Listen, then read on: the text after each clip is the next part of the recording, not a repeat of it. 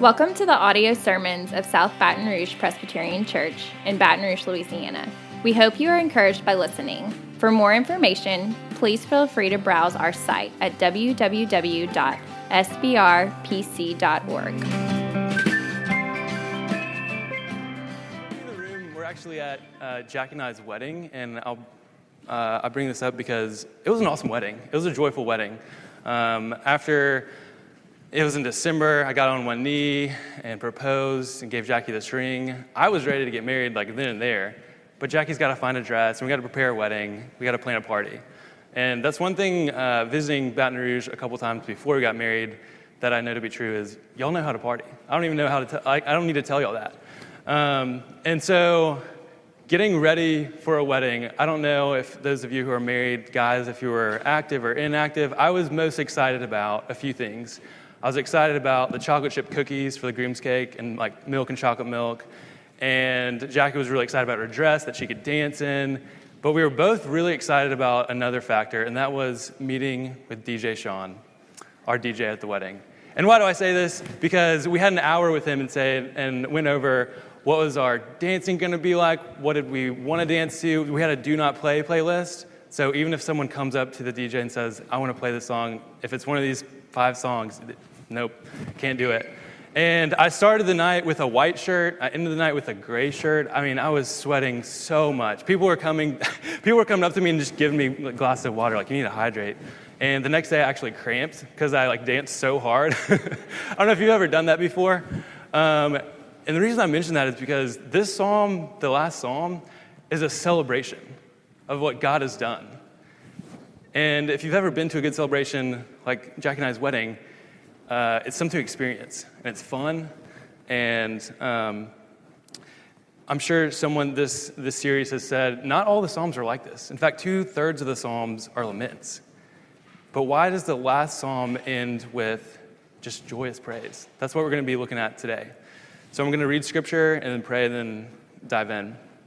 Psalm 150, starting in verse 1. Praise God in his sanctuary. Praise him in his beautiful heavens.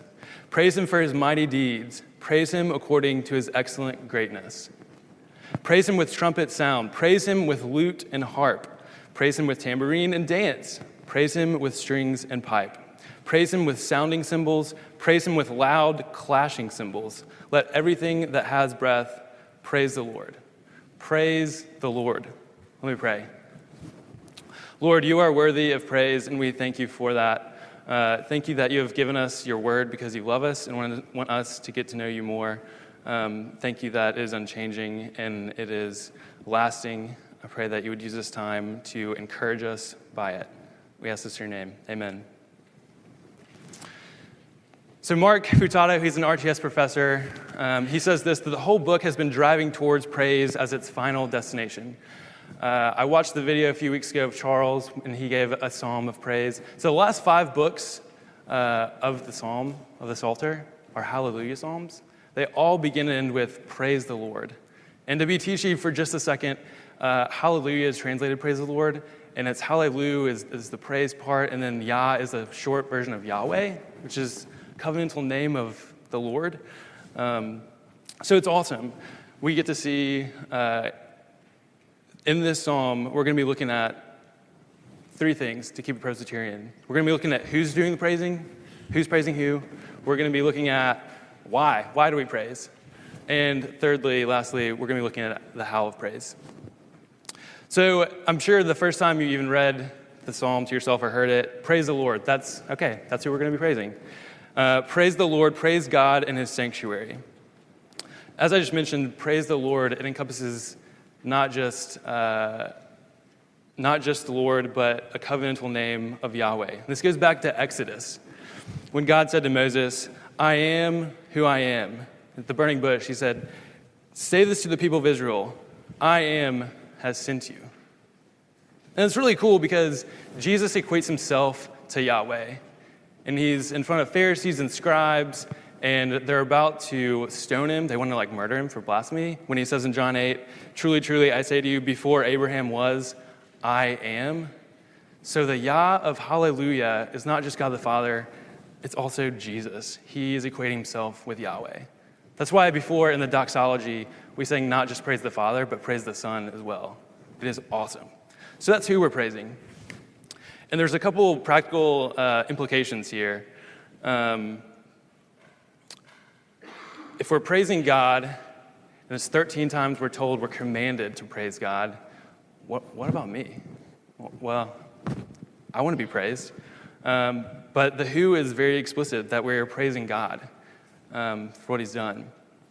And even there's a sense of the where. This is just a side tangent of praise God in his sanctuary in the mighty heavens.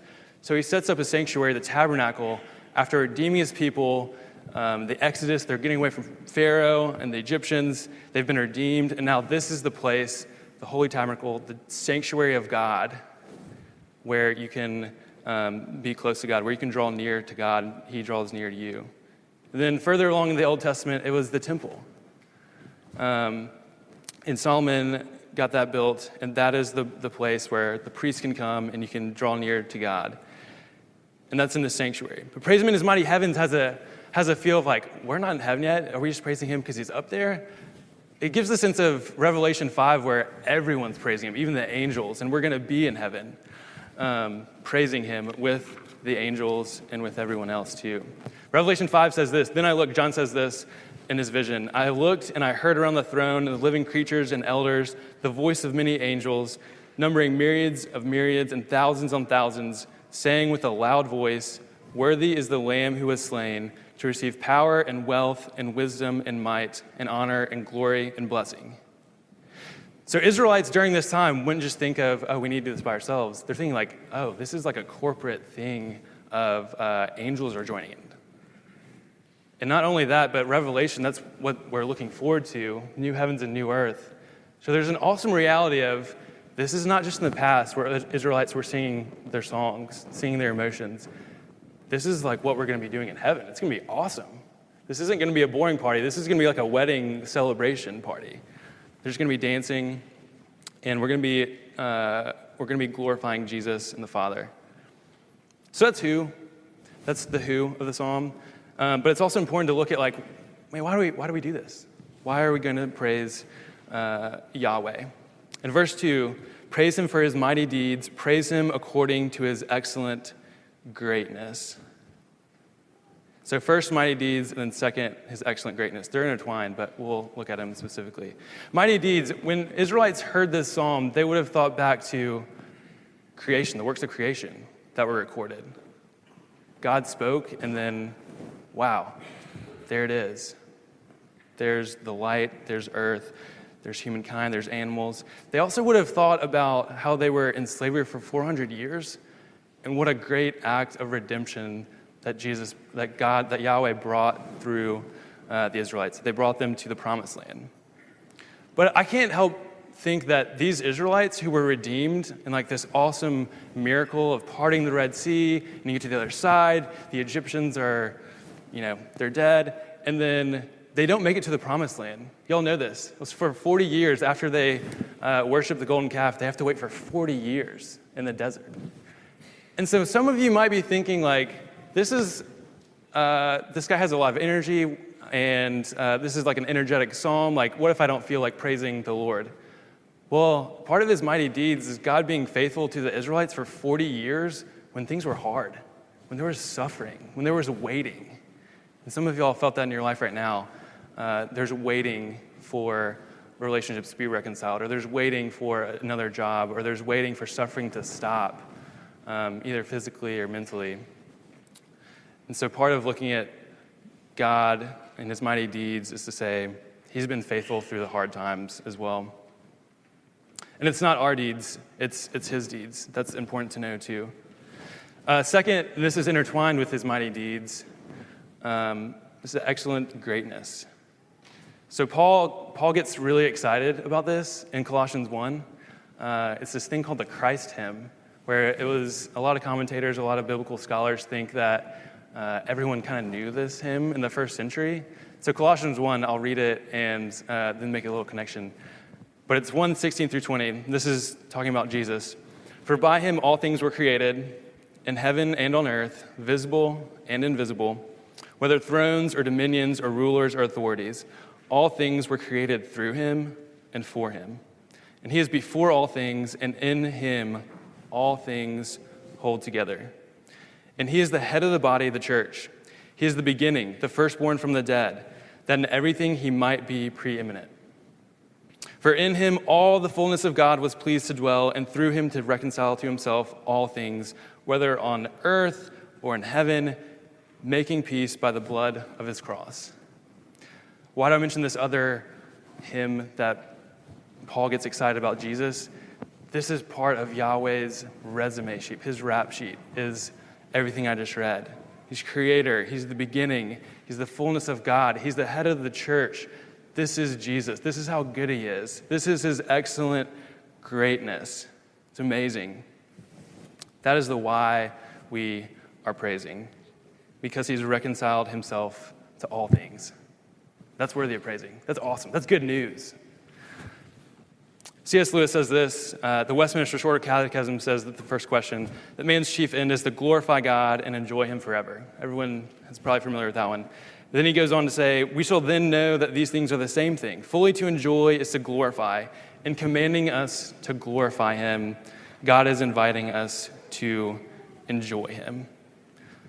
So part of the reason why we praise God and his excellent greatness because of his mighty deeds is to actually enjoy him. It's not just a formal thing we do on Sundays. We're like, we have to do this. We're being shaped by worship and shaped by the way we praise him. Isaiah says this in a similar way that we are made to do this. Everyone who is called by my name, who I created for my glory. So we were actually made to do this. Like when we praise, we are doing what we were made to do. And it's an awesome thing. But to really see the weightiness of God's mighty deeds and excellent greatness, like why do we even need that? I'm okay by myself. We really need to see the need for a Savior to come and save us. We need to see how we can't get in the promised land by ourselves. We can't succeed by ourselves. Our mighty resume will not be enough. And so I'll illustrate this with a story, and I'll be 3 quick stories, and I'll change a fact each time. So I want you to do a crazy thing and imagine that you live in Washington, D.C. It's crazy. I know it's cold, and that, like, Jackie and I hate the cold, but just imagine for a minute. Put yourself in Washington, D.C., and it's January. It actually is freezing cold. It's like a blizzard, and you're in your car, and you're on a bridge in standstill traffic because it's a blizzard, everything's shut down, and you look to your left, and there's all these cars. You look to your right, and it's the Potomac, like large chunks of ice are going down, and then you look to your left again, and someone gets out, unbuckles their seatbelt, gets out of the car, and dives in the river. Gut reaction is like, this guy must be crazy, insane, or stupid. He's about to just die. Okay, so that's one perspective. Now let me add a fact. So you're still on the bridge, but moments beforehand, Air Florida had taken off and then shortly afterwards crashed partly on the bridge and then into the Potomac water. And so this guy, his name's Lenny Skutnik, this is based on a true story, he gets out of his car and he dives in the river. And to save the people that are blinded by jet fuel, they're too cold and weak to really hold on to any ropes that are being sent to them, tossed their way. And so he recognizes this and he dives in the water to save them. So that changes the perspective a little bit. Maybe you're in your car and you're like, oh, maybe I should reevaluate my life. I'm not a hero like that. And this is awesome because this is how we view Jesus sometimes. How Lenny dove in and saved those who couldn't save themselves. But let me change the perspective one more time.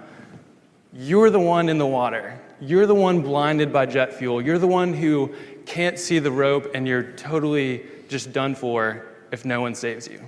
If then Lenny comes and dives in the water and then saves you, you would want to thank him for the rest of your life. Your life would be changed.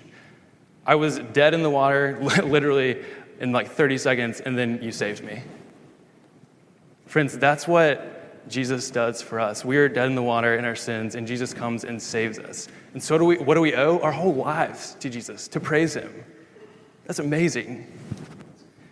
So instead of looking at our resume or wanting to be impressive, coming here to a church that I don't usually go to, getting ordained a couple months ago and be like, I'm going to impress these people. You're missing the point. You're supposed to praise the Lord. Like, I would love a pat on the back after this, but maybe y'all wouldn't get the idea that the whole idea of like, this is about Jesus and not me. I'm tempted to think about that, to praise myself.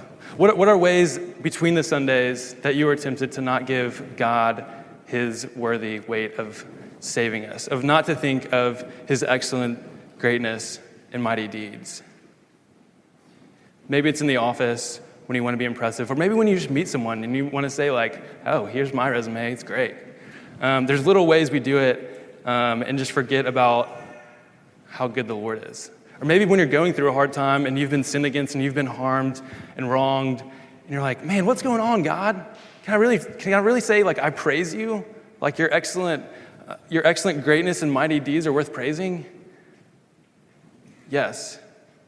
Even in suffering, even in waiting, the why is because his excellent greatness, because he saved us and we didn't deserve saving.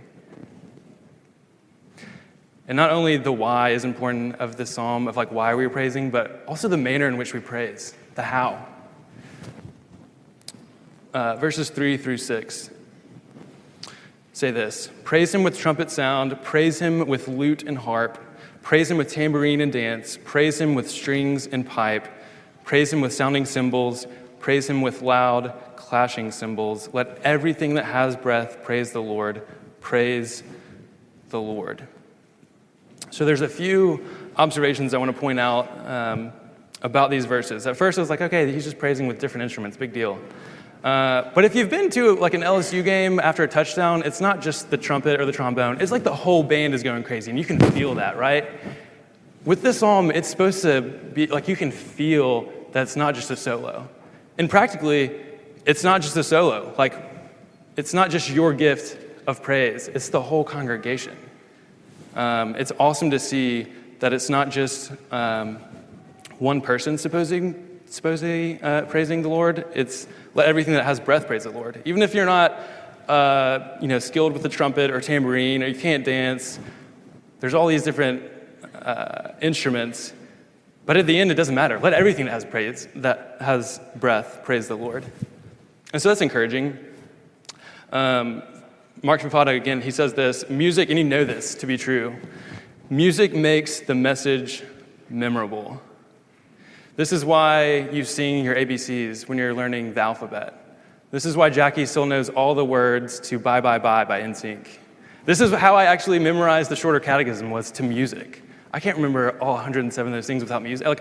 Like music gets in your soul. He goes on to say, all of God's key acts are accompanied by music. Creation, the Exodus, incarnation, the final redemption. Music is powerful. God does not simply want us to comprehend the message. He wants us to be moved by it. Moved in every aspect of our being. And music, you know this, has a unique power to move the human spirit. God wants to move us so he communicates in a way that touches the mind, the body, the emotions, and the spirit.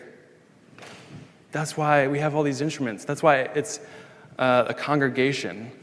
The mind and the body and emotions and spirit are being moved. You can feel this when you go to like a Taylor Swift concert. You're not just like, yeah, Taylor Swift, this is great. You're like all into it, and like, this is the best, this is awesome.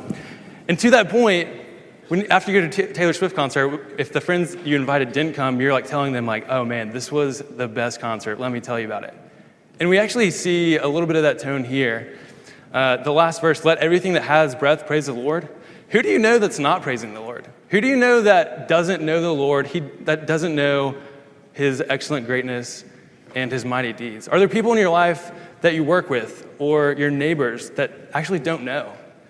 There's a tone to say like, well, let everything that has breath praise the Lord. So if they're not praising the Lord, share his wonderful greatness with other people. That's like an awesome implication. So good. So we see that it's collective. We see that there's an evangelistic tone. But we're also, we can also self-reflect and say, do I do that? What am I consuming? What am I like praising in between Sundays? For me, on the way here from New Orleans this morning, I got a notification and it said, I won't share the exact, but it said like how much time I'd spend on my iPhone, and I'd be embarrassed to say it from the pulpit, like here's how much media you consumed on your phone. But what are you being moved by? And what are you giving weight to in between Sundays? This isn't saying, this psalm isn't implying, hey, you should just be singing to yourself like hymns like Monday, Tuesday, when like you're trying to get work done, you should just be praising God. But more so the application of this is praising God, remembering what he's done, and that could be remembering what he's done and then going to paint in a way that glorifies God. It doesn't have to be a Christian painting, or going to the office and remembering that this is a gift that God has given us to work. And because he's already, like his resume has already been enough for me, I can actually rest and taking a break. Like students, this means you can get a B or a C and actually be okay with life. You don't have to get all A's. You don't have to be involved in every extracurricular. You can rest in the work that Jesus has done. And you can be encouraged to still praise him. Some of you are thinking, man, this is like, we're commanded 13 times to praise, but like, I know I don't do this perfectly. And that's okay. Neither do I. But I want you to be encouraged because there was only one person that could do this perfectly, and it was Jesus. It was Yahweh, who could praise the Father perfectly. It's awesome because in Mark 15, it's recorded that he's going to the cross, and he utters this loud cry at the end where he's been on the cross for hours, and he breathed his last. The curtain of the temple was torn in two from top to bottom, and when the centurion who stood facing him saw that in this way he breathed his last, he said, "Truly, this man was the Son of God." So a couple of things. Interestingly enough, the only time you see God the Father audibly say something in the New Testament is when he's proud of his Son, like, hey, here's Jesus, he's my Son, whom I'm well pleased. And then Jesus, so he lives a life of obedience that we couldn't live. He goes to the cross and dies the death that we deserve. And then with his last crying breath, that gives us access to God. See, the temple was the place you went in the Old Testament to get to God, direct access, and now the temple's torn in two. Now we have direct access. Our bodies are temples. If you're united with Christ, we have the Holy Spirit in ourselves. And again, going back to the doxology, it's not just the Father we praise or the Son we praise, it's actually the Holy Spirit. He's the one doing a work in us through song and through the preaching of the word and through reading the Bible. These are ways that you can praise God on the daily without having to audibly sing or be at Sunday worship. And so because Jesus breathes his last, we are given the opportunity to have life in him. And if that's not an invitation to praise him and to praise his mighty deeds, I don't know what is. So will you pray with me real quick? God, thank you that you are the one who gives us life. You are the one who sacrificed yourself so that we could praise you. Lord, would you be gracious to us when we don't do this perfectly on Sundays and between the Sundays with our mixed motives and how we want to make things about ourselves, Lord. Would you be kind to us and remind us of your great love for us? Remind us of the words that you told Jesus, that you are well pleased with us, even in our shortcomings, because you see Jesus and you see his perfect score that we now have, his righteousness. And would we be eager to tell our friends and family and neighbors about this? That would be a huge, huge blessing if you would bless that as well. We ask these things in your name. Amen. Thank you for listening to this audio sermon of South Baton Rouge Presbyterian Church. Please feel free to pass it along to others who might be encouraged by this message. Also, if you have any questions or would like to know more about the church or a relationship with God through Jesus Christ, please feel free to browse our website at www.sbrpc.org or contact the church office directly at area code 225-768-9999. Again, thank you for listening.